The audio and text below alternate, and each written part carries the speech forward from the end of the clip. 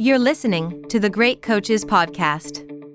Hi everyone, Paul here, and just a quick message from me to let you know that if you are looking to improve the performance of your team, no matter whether it is a work, sporting or community one, then we've developed some tools to help.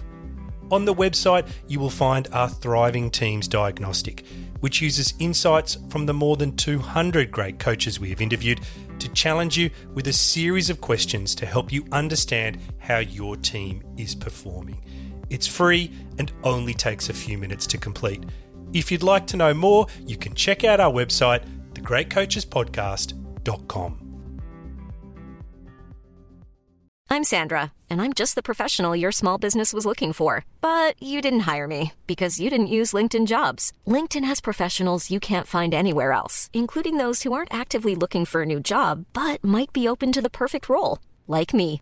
In a given month, over 70% of LinkedIn users don't visit other leading job sites. So if you're not looking on LinkedIn, you'll miss out on great candidates like Sandra. Start hiring professionals like a professional. Post your free job on linkedin.com/people today. Wow. Nice. Yeah. What you're hearing are the sounds of people everywhere putting on Bombas socks, underwear, and T-shirts made from absurdly soft materials that feel like plush clouds. Yeah, that plush. And the best part? For every item you purchase, Bombas donates another to someone facing homelessness. Bombas. Big comfort for everyone. Go to bombas.com/ACAST and use code ACAST for 20% off your first purchase. That's bombas.com/ACAST. Code ACAST. Welcome to the Great Coaches Podcast. To me, being perfect is not about that scoreboard out there.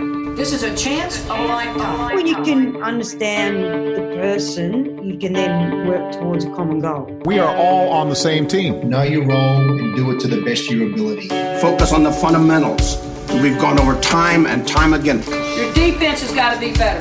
Leave no doubt tonight. Great moments are born from great opportunity. My name is Paul Barnett, and you are listening to the Great Coaches Podcast, where we explore leadership through the lens of high-performance sport by interviewing great coaches from around the world to try and find ideas to help all of us lead our teams better. Our great coach on this episode is Norma Plummer. Norma played netball for Australia and was part of the 1975 team that won the World Netball Championships. In 1996, she coached the Melbourne Pumas to win the inaugural Super League Grand Final and Victorian Open Championship. In 2003, she was appointed coach of the Australian team, leading them to 67 victories from 89 test matches, including winning the 2007 and 2011 Netball World Championships. In 2015, she took on the job as head coach of South Africa and retired in 2019, having taken them from a world ranking of 8th to 4th. In 2013, Norma was awarded a Member of the Order of Australia for her services to the sport of netball. Norma is an iconic coach whose influence has spread far beyond the sport of netball. She is unflinchingly honest and passionate in her belief of treating all athletes fairly and equally. Her coaching career has spanned 6 decades and representative teams from 4 countries. And from this experience, she is able to distill deep truths on human effort and collaboration, which are still fresh and relevant today. We spoke while Norma was in lockdown in her home in Australia, and she was frustrated by this as she wanted to be courtside in New Zealand watching Jess Thrilby, the coach of the England team, who she mentors, take on the Silver Ferns. However, this trapped energy provided the impetus for a great conversation, and some of the key highlights for me were the importance of bringing your own personality and style as a coach, but also understanding the history of the team so that you can identify the right change that is needed, and how this change might only just be one thing, but if it's the right thing, it can make a big difference. The importance of training under pressure so that it improves your decision making in the game, and the positive impact you can have on the team as a coach if you are able to manage your emotions. This was a great conversation with a master coach, and I hope you enjoyed as much as I did. The Great Coaches Podcast. Norma Plummer, good morning, or rather, good afternoon to you over there in Australia, and welcome to the Great Coaches Podcast. Norma, could we just start with something really simple? Where are you in the world today, and what have you been doing so far? Well, totally in lockdown because I'm in Victoria and I'm in Melbourne, a suburb of Berwick in Melbourne, and totally bored. I think there's only so many things you can do around the house or projects you might think up for yourself. You just want to get out. It's a little bit depressing at the moment, but we live in hope. Norma, I'll do my best to alleviate your boredom with taking you on a journey back through your long and storied career over the next hour or so. But it really is a career that has spanned the world. We'll talk about the many countries and, of course, the many great teams you've coached along the way. But could I start by just name dropping a few of the great coaches that you've had experience with? There's Jess Thirlby. We were just talking about her a minute ago, the coach of the English team. There's Eddie Jones, David Parkin, and of course the iconic Joyce Brown. So from this experience, what is it you think that the great coaches do differently that sets them apart? I think for me, I think they bring change to a team. Most of all, I think you've got to bring your own personality and your coaching style and your philosophy. I think it's important that people get to know you as the person, and I'd expect you to understand the logistics and the history of just what you're taking on, and so that you can bring in change as it's needed. And I think that's what players want to have too, the excitement of something new, different approaches, and to learn more. And maybe, because you only often need one thing to put into your game that can improve it. And I think that's really important. I did like what Eddie Jones was doing when he was coaching the Brumbies, and I was at the AIS as head coach there at the time, and I picked up the phone and this gentleman said, "Oh, is that Norma?" And I said, "Yes." He said, "Oh, it's Eddie Jones here." And I paused for a moment because I thought, that's my strength and conditioning coach. He used to ring up and make out he was some, famous person. And I said, "Cut it out, Trent." And of course there was dead silence. And Eddie said, "No, you are Norma Plummer that David Parkin wrote up in his book." And I said, "Oh, yes," feeling stupid then at that stage. But I found that he wanted to come over and talk to me about my philosophy of coaching. And he came in and we sat there and chatted. But what I realised he was doing, he was going for the Australian job, and he was going around the different coaches at the AIS, which I thought was really smart. So he's going into an interview where he was picking up a lot of different things he could use. As I said, you might only need one thing that you can put into your little group of coaching. For me, I spoke to him about having the options. If your players are virtually running on same as, you've got to be able to give them options that they can change up their game very quickly. So I did enjoy that interview with him. Norma, in 1977 and 1978, you were the captain coach of the Victorian state team that won consecutive national championships. And in 1996 and 2000, you were the head coach that won consecutive World Youth Cup titles. What do you remember about this? The bit about the playing coach was, again, I don't want to put my sport down, but really I went to the Melbourne Netball Club as a 14-year-old and played all my career there. But if you were named the captain of your team, we had a figurehead, Anne Henderson, who was head of the club, but didn't sit on the sideline to coach you. You were put together and we had like 7 teams. But she was able to pull in all of the Australian schoolgirls groups because she was a head of the Australian schoolgirls as well. So we used to get this cream coming into the club. So the club had this great competition within itself, but you were left to your own devices. So if you were picked as captain, you had to write out the score sheet and collect the money because we always had to pay and we played. And then quarter time, half time, there's no one there to give you like any coaching direction. So all of a sudden, looking at me because I'm the captain. But absolutely the best grounding I think I could have ever had. I not only learned about my own position, I was taking it in on everybody on the court. And so that's why in 1977, one of the board members came up and said to me, "Oh, look, Victoria haven't got a coach." And that was the only time you got a coach was if you're in the Victorian team. So that's where I was under Joyce Brown. And so she said, "Look, we'd really like you to coach the team." And I said, "Oh, thought I was still good enough to play." And she said, "Well, you do playing coach, you have all along, and you're winning." I think it's been the greatest grounding I'm aware of other players on the court and what they're doing. I read a lot of body language, and I can always start to identify when a player, what I call is they've stopped processing and they start running around like a chook with their head cut off or something. They're just not. They're losing it as far as how to play up against their opponent. Now, you would bring that player off and you might be able to show them how to counteract what's happening to them and get them back out there and get somewhere, but some are too far gone. So you've got to know when to make your change. And I think that has helped me enormously over the years. Yeah, so in 2004, you were appointed as the Australian coach. And what's interesting is you go on to lose 8 of your first 10 games against the big rival New Zealand. Now, I'm sure that must have given you a few moments to pause and perhaps question yourself and your approach, or maybe not. But when it comes to helping others build self-belief, are there any techniques that you found to be better than others? I think, you've got to have self-belief in your own ability. I think it's very important. But if you'd understand that time, Australia had lost in the 2003 World Champs in Jamaica and New Zealand.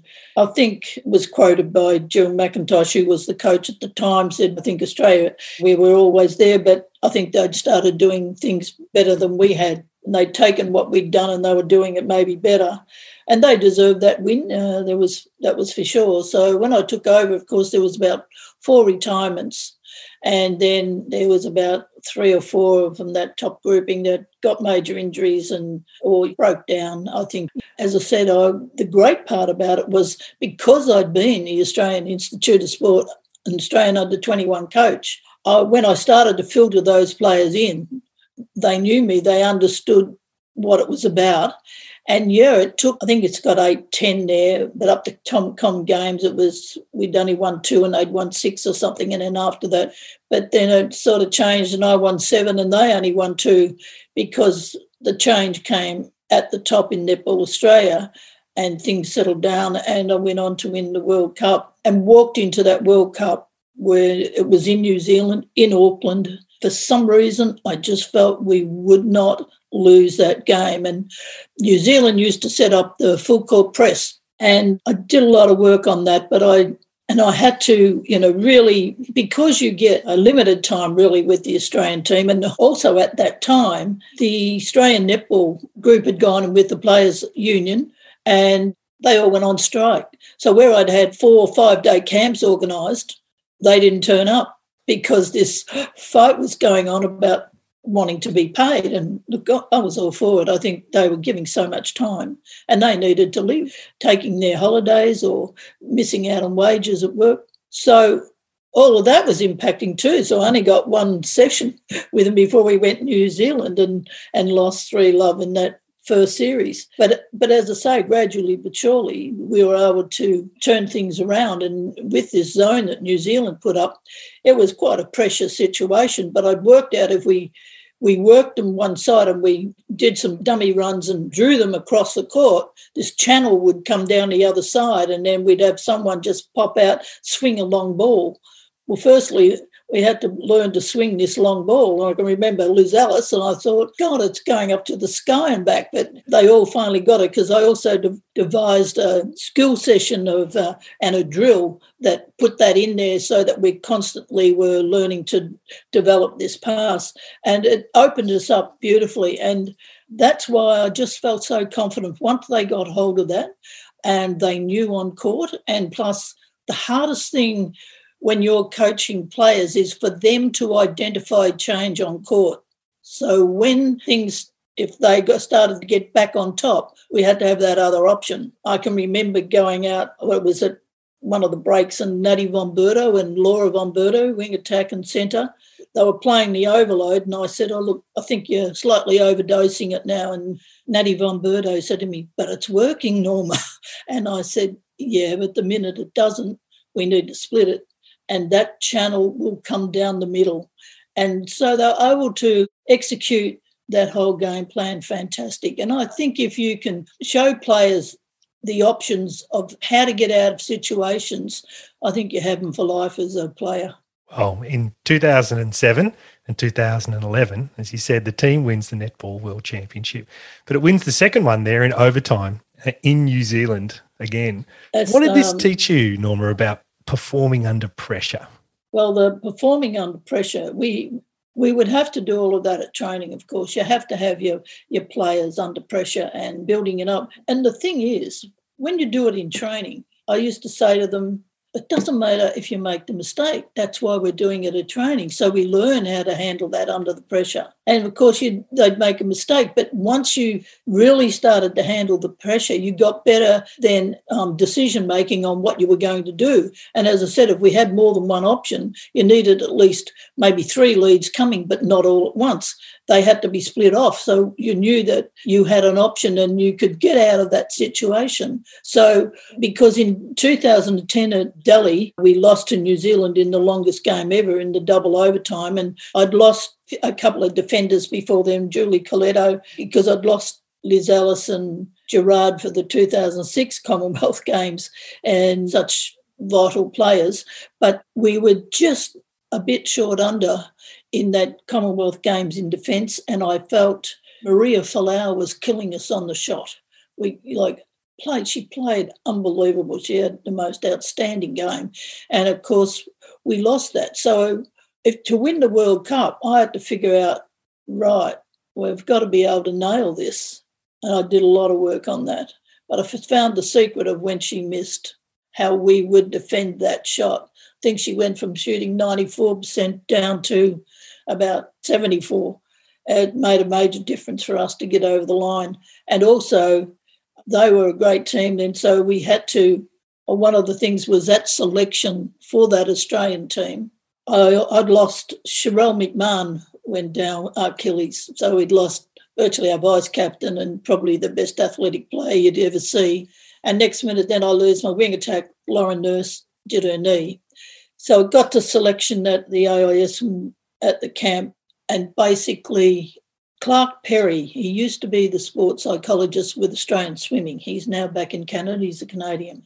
But he was working at the AIS. And I asked him to come down and just be around for any of the girls if they wanted to have a chat. But he looked at me and he said, "What's wrong with you?"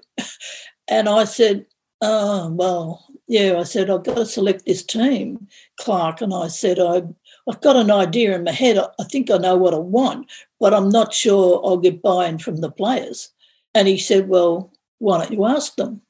I thought this was a great lesson. He said, "You got a leadership group?" And I said, "Yeah." He said, "Well, bring them in."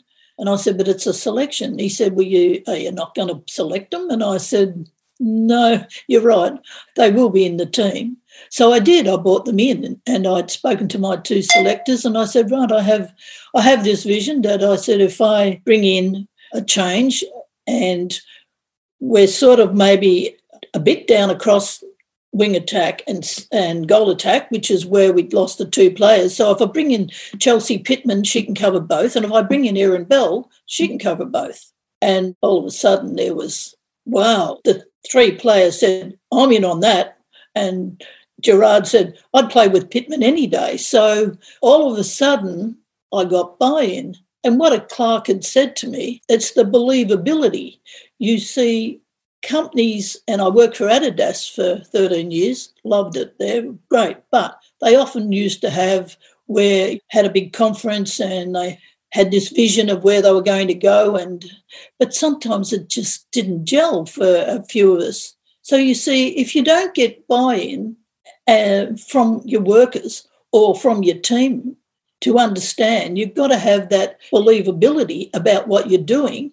And if they don't believe, you don't get the same thing. You know, you don't get the end result you're looking for. But I felt I got the end result on this because it was fantastic. It turned out really good. And I remember Pittman played a great game on wing attack for us and was very pleased about it. But we also got onto that shot onto Maria, and that also helped us. It did indeed. Norma, in researching for today, I read a lot about you, and you often talk about, and you give this advice to a lot of people actually, the need to control your emotions as the coach so that you can communicate clearly with the team and help them recover after a loss. Are there any top tips you've got on controlling your emotions? Well, one was that Catherine Cox, who was in the team came up to me one day and just said, Plum, when you're sitting there and you're not carrying on or screaming or yelling, she said it makes us feel so much more aware that we're doing the job. I think that one hit me because I hadn't actually thought about it before. So New Zealand used to say, I never smiled. But, when you're coaching, even if you're winning, I don't have to sit there with a grin on my face. I'm concentrating on the game. If you're losing, why would I get a big grin on my face? It's like it was about trying to keep the persona together, and so that wasn't rubbing off on the players. Panic can come in at any time. And as I say, a lot of players, when they go into that panic mode, you sometimes don't get them back. So you've got to be very careful of how you're presenting yourself. And I think when you lose, you know that they've all done their best, and it's no use starting to berate it. But I often didn't go into the big talk after the game. I would often leave it a day or so, and then we'd sit down when everybody's emotions had dropped, and then we'd sit and talk about it. You could do it rationally, and people could have a look at maybe where we were not hitting the mark or whatever, and not decisive enough. So I think that gives for a better conversation. Sometimes the emotion straight after, unless it's a massive win, of course you care. You just want to have a champagne and enjoy it.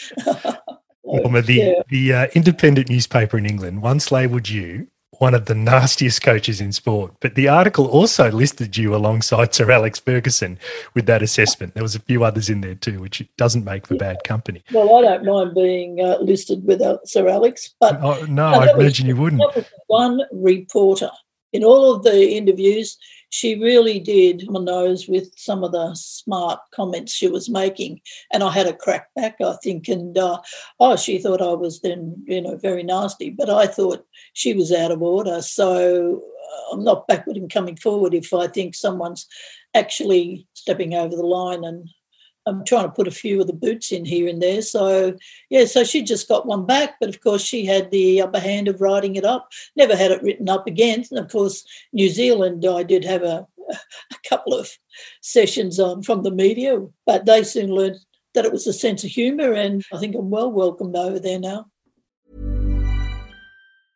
Cool fact, a crocodile can't stick out its tongue. Also, you can get health insurance for a month or just under a year in some states. United Healthcare short-term insurance plans, underwritten by Golden Rule Insurance Company, offer flexible, budget-friendly coverage for you. Learn more at UH1.com. Hey, Dave. Yeah, Randy. Since we founded Bombas, we've always said our socks, underwear, and T-shirts are super soft. Any new ideas? Maybe sublimely soft. Or disgustingly cozy. Wait, what? I got it. Bombas. Absurdly comfortable essentials for yourself and for those facing homelessness. Because one purchased equals one donated. Wow, did we just write an ad? Yes. Bombas. Big comfort for everyone. Go to bombas.com/ACAST and use code ACAST for 20% off your first purchase. Well, what I wanted to do actually is link this comment about you being nasty with your own coaching style, which you have described as being authoritarian. And what I wanted to ask you is, do you think this style of coaching still has a place in high-performance sport? I think there's different levels of that. I'm not there screaming and yelling and everything. But what I want players to understand is if you put a lot of time in on, how you're going to beat your opposition, you want to be able to get them to carry that out. In the end, I don't have favourites as such. Every team I've ever coached, I said to them that this is performance-based. I make no bones about that. And I've taken off captains. I've taken off vice captains. That doesn't worry me. You never labour the team for keeping a captain on who's having a bad day or a player of any description, no matter who they are in that team. And if you've worked your bench well, you need to use that player. Players start to understand that it's really fair and equal, and it is performance-based. So if that's authoritarian, I mean, seriously, I just think there's been a lot said about, I'll let the players play. Well, I've seen a bit of that, and I've seen a lot of bad losses with it. If you've got a senior group that you've had for 5-6 years, and they virtually know exactly how we're all ticking, you can let them go out and do that, and they might just need one or two little corrections here and there. But if you've got some younger players in the team who don't actually understand their role, I think you're going to get egg on your face. You really need to let them know how they fit in. And one of the best questions you can ever ask a player at a selection, when you interview them on individuality, like what they bring into them, you say to them, so where do you think you sit in the pecking order in this team? And you'd be amazed at how many of them just don't actually rate themselves. So you've got then the odd ones, like a Luzalis is going to tell you, well, I'm captain, but you're going to get a younger player who's going to turn around and say, oh, I'm just hoping I get a game. They don't actually challenge. So you want to teach them to learn to challenge those situations. Don't look at the senior players that they're going to be the ones. So I think it depends on how you look at coaching styles. Mine is very much giving the player every bit of my total knowledge that I have and trying to make them better as a player. And as I say, when you get for that comment that I was the nasty coach, well, you don't get emails or text messages. And I got one the other day from one of your Gerard, because she's been overseas and I heard her mum wasn't well, so I just text to see how she'd go. And at the end she said, I miss your face, Plum. So there you go. I think some people could look at it that way, because when you're standing on the floor and you're coaching and the music's going and it's full blur and you look like you're screaming, well, you are, because you're trying to get a message over. And it might look like, but it's actually just trying to get your message across over all the noise of the crowd. You got 15, 20,000 people, they're all screaming, the music's going, and it's only half time and in the latter part of the years, we actually got to go into the back rooms because we got 12 minutes instead of 5. So we could go in and I could actually talk to the team. So has affected my voice over the years, I might add. I'm pretty raspy on it now. So I'm not sure I agree with the comment, but I certainly know that I am direct, and I know that basically I always say it's performance-based. We owe the team more than the individual, because that's the job, to win. And don't ever let anyone say it's not. I see a lot of coaches get the sack when they don't win. Norma, I have a great quote from you actually, talking about winning. You say, it's great to have a win, for sure, but the scoreboard is incidental. Now, for many of us, the scoreboard is very hard to look past in life, whether it's the scoreboard or the balance sheet or the month-end report. Can you share with us a time you were able to improve a team by using this philosophy? Yeah, because when you're coaching, and it was, as I said, the Australian under-21, went to the AIS in 99, and we weren't in the National League, and the new Commonwealth Bank Trophy competition had started. And I was fighting with the CEO, Pam Smith, who's a very good friend, that I wanted the team in the National League. They weren't happy. They weren't going to put us in. We were a development program, and yes, we were. But in the end, after a couple of years, we finally got in. And, of course, everybody said, they'll be finished down the bottom, they won't make it. And, well, I had news for them. So you get all these young players in. And, of course, I can remember the first game at the Australian Institute of Sport in the stadium, and we lose by 20 goals to New South Wales Swifts. So I said to the players afterwards, so it's taking us like 15, 16 passes to get the ball from the baseline back down to our shooters. It's taking them 7.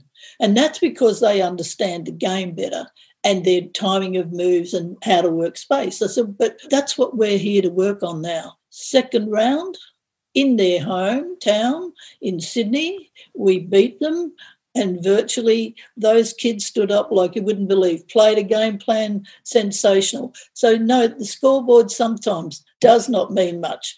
If you're coaching those players, it's the improvement you can get out of them, and I loved every minute of it. So, yeah, there's your whens and when nots, and when you've got a development program, you've got to sometimes keep changing that team up so they all learn to handle the pressure. And I'm not looking at the scoreboard then, but this program has developed so much for Australian netball. I was delighted to see them. And we not only beat them, we also got Sandpipers, we also got Firebirds. So I think we finished 5th, and they all thought we'd finished 8th. But we didn't. So there you go. I think things can be done. Young play, never underestimate the exuberance of youth. It's fantastic. Well, let's talk about exuberance of youth, because you go off to South Africa in 2015 and you take the job as the head coach of that team. And you end up taking them from 8th in the world to 4th, which is a great achievement. And when you took over a coach, I imagine there would have been a set of perhaps diversity and inclusion issues that you hadn't felt or dealt with before as a coach. I wanted to ask you about that. And if it was true, how did you deal with it? And is there any learning for the rest of us from that experience? Well, originally, you see, I'd been invited over. Well, the CEO had been chasing me since I'd won the world champs in 2011 in Singapore. But then I said no because I was going to Perth to set up their program for West Coast Fever. But after that 3 years, she was still ringing me to go over. And she said, would you come in and come to the camp? So that was in the February of 2015. I said, oh, yeah, I could do that. I went across and basically, I think I had about 30 players, and I ran a 2-week clinic with them alongside their coaches. One thing I found straight away is they would have, in the first week, I virtually absorbed and took in what they were doing. The next 2 weeks, they asked me if I would run it. And I said, well, the first thing we're not going to do, we're not going to be 3 hours. So they'd have the players there for 3 hours and they'd do a bit of work and then they'd be sitting down, and it might have been 6-7 minutes before they got back out on court again. So I said to them, look, we're going to cut this down. We're not doing 3 hours. I said, we can do this in 2.5, and the first 15 will be warm up and the last 15 will be recovery. But the 2 hours in between, we're going to be working. And so you realise that they were a little bit behind what was actually happening. They weren't building up any stamina with the players. So I left after that, but then got the phone call, or some weeks, I think they'd gone off and played a European Cup and they lost to England by about 36 goals. And I then got the phone call, would I come back and take them to the World Champs in Sydney? And so I said yes, but I said, look, I'll do that on one proviso. I can have my own assistant coach because this will be a big job and I won't have time to be coaching the coaches. I need someone that can tick with me and we can move this along. So that's when I rang Nicole Cusack and she came in with me as shooting specialist. And when I went then, I think just before we left, we had three games, one against Malawi, Namibia. And so while I was running the camp before we actually played, I noticed when I walked over to all the players that the black players were here and the white players were off to the right. So I walked over and I said, so what's this? I said, I'm sorry, ladies, but there's got to be inclusion here and we're all in together. So I made them all move in together. So you got to remember you're working with a different culture, but they had to realise that I go in and you're an athlete. I'm just looking at you as an athlete. And so there was a lot of things like that I had to be aware of, but I also needed to show them that it was, as I say, fair and equal and performance-based. So we get our first game and the captain is a goal attack and she was playing terrible. So I took her off. And the assistant coach was a South African sitting me. She said, you've taken the captain off. And I said, yes. She's not playing well. I don't know what's going on, but we're not going to lose this game because someone isn't performing. So I changed it. So I found out after the game that she actually had been sick, but no one told me, you see. And I said, well, that's the first lesson. You don't hide those things from a coach. And I said to the player, who turned out to be fantastic and with me all the way through Liverpool, look, you need to say things if you're sick. I said, that goes against your performance. And I said, I'll be playing you tomorrow if you can tell me you're okay. And she was. I think she might have got a bit of a tummy bug and she was just sick at that time. So they all were in shock, especially the black players that I'd taken off the captain. But then once they all started to understand about the fair and equal, nobody cared if you were taken off. They knew it was performance. It just stops a lot of anxiety within the team. And I just love their ability. They were athletic. They just needed some know-how. And we won those 3 games before we went to New Zealand for a pre-game there before we went into the Worlds. But I said to the CEO and the president at the time, this is about your team. You've been beaten by Australia, England, New Zealand, anywhere between 55 and 35 goals over all these years. We've got to bring that scoreline down. And it's not going to happen immediately, but it will. I think we can get them there. And gradually but surely, we started dropping those scorelines because I got South Africa to put us into the quad series. So they were constantly coming up against Australia, England, New Zealand. And they were then learning about the intensity and the pressure and how much fitter they had to be. And why we were doing that was because if we wanted to compete, if you want to be there, this is what it's going to take. And South Africa embraced all of it. In fact, one of the players said to us one time, "Boy, I wish I knew this 10 years ago." Norma, in this interview, there's been multiple times where you've described yourself as forthright and you talk about this tough love approach. Is there a person or event in your life that helped you shape that philosophy? Well, I was coached, as I said, by Joyce Brown. Joyce was pretty ruthless at times. But I tell you what, you do learn off someone like that as well, and other coaches, what not to do.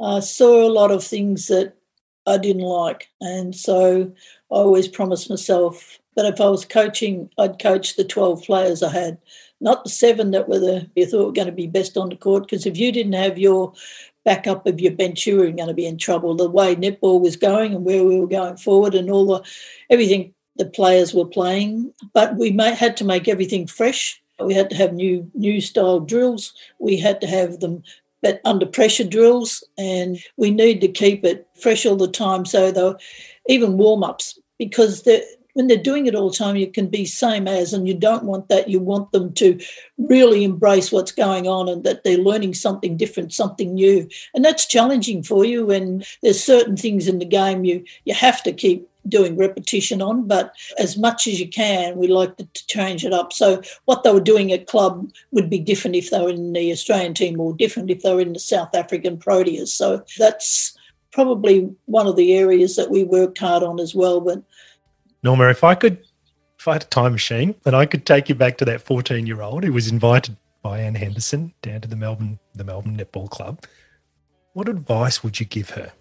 Keep doing what you did, because that playing coaching role, I think, gave me more insight to coaching by learning on the court probably I ever learned of any other coach. In fact, in those days, you'd go up for selection maybe for the Victorian team or the Australian team when you were younger, and they'd name the team and they'd say, "Thanks for coming, see you later." You never got feedback. Never, ever. I think I had one coach at one time gave me a bit of feedback before one game. That was it. So, things changed a lot. But I learnt, I guess, coming through the ranks and the hard yards of understanding. My whole coaching is around the game. I'm really not that much into the fringe bit. I'm very happy to have everything for the players, but my concentration is always what I can do to beat the opposition, break them down, have that team ready with options to be able to walk out on court and know they can take on anything at any time. And so nothing would change for me, I don't think, there. And Norma, perhaps just one last question. What's the legacy that you hope you've left as a coach? As far as I think the legacy I would be leaving, I would hope that I have taught a lot of players how to think a little bit differently. And certainly when I walked away, I handed over 12 World Championship players to Alexander, and I felt I just wanted to leave the sport in the best possible position I could. And I think at least that was something I achieved.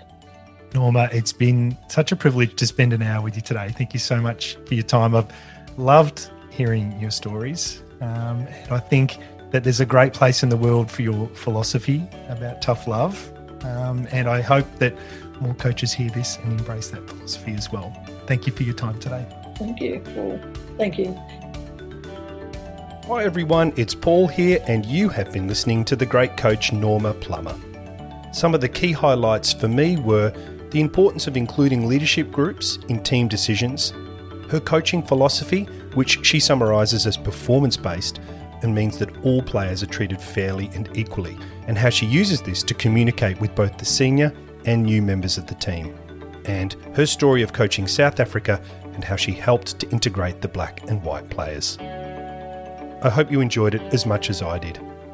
And just before we go, if you are one of the people who has listened to our podcast in the 50,000 times it has been played, and you have any feedback, an element of leadership you would like us to explore, or know a great coach that you think we should interview, then please let us know. You can contact us using the details in the show notes.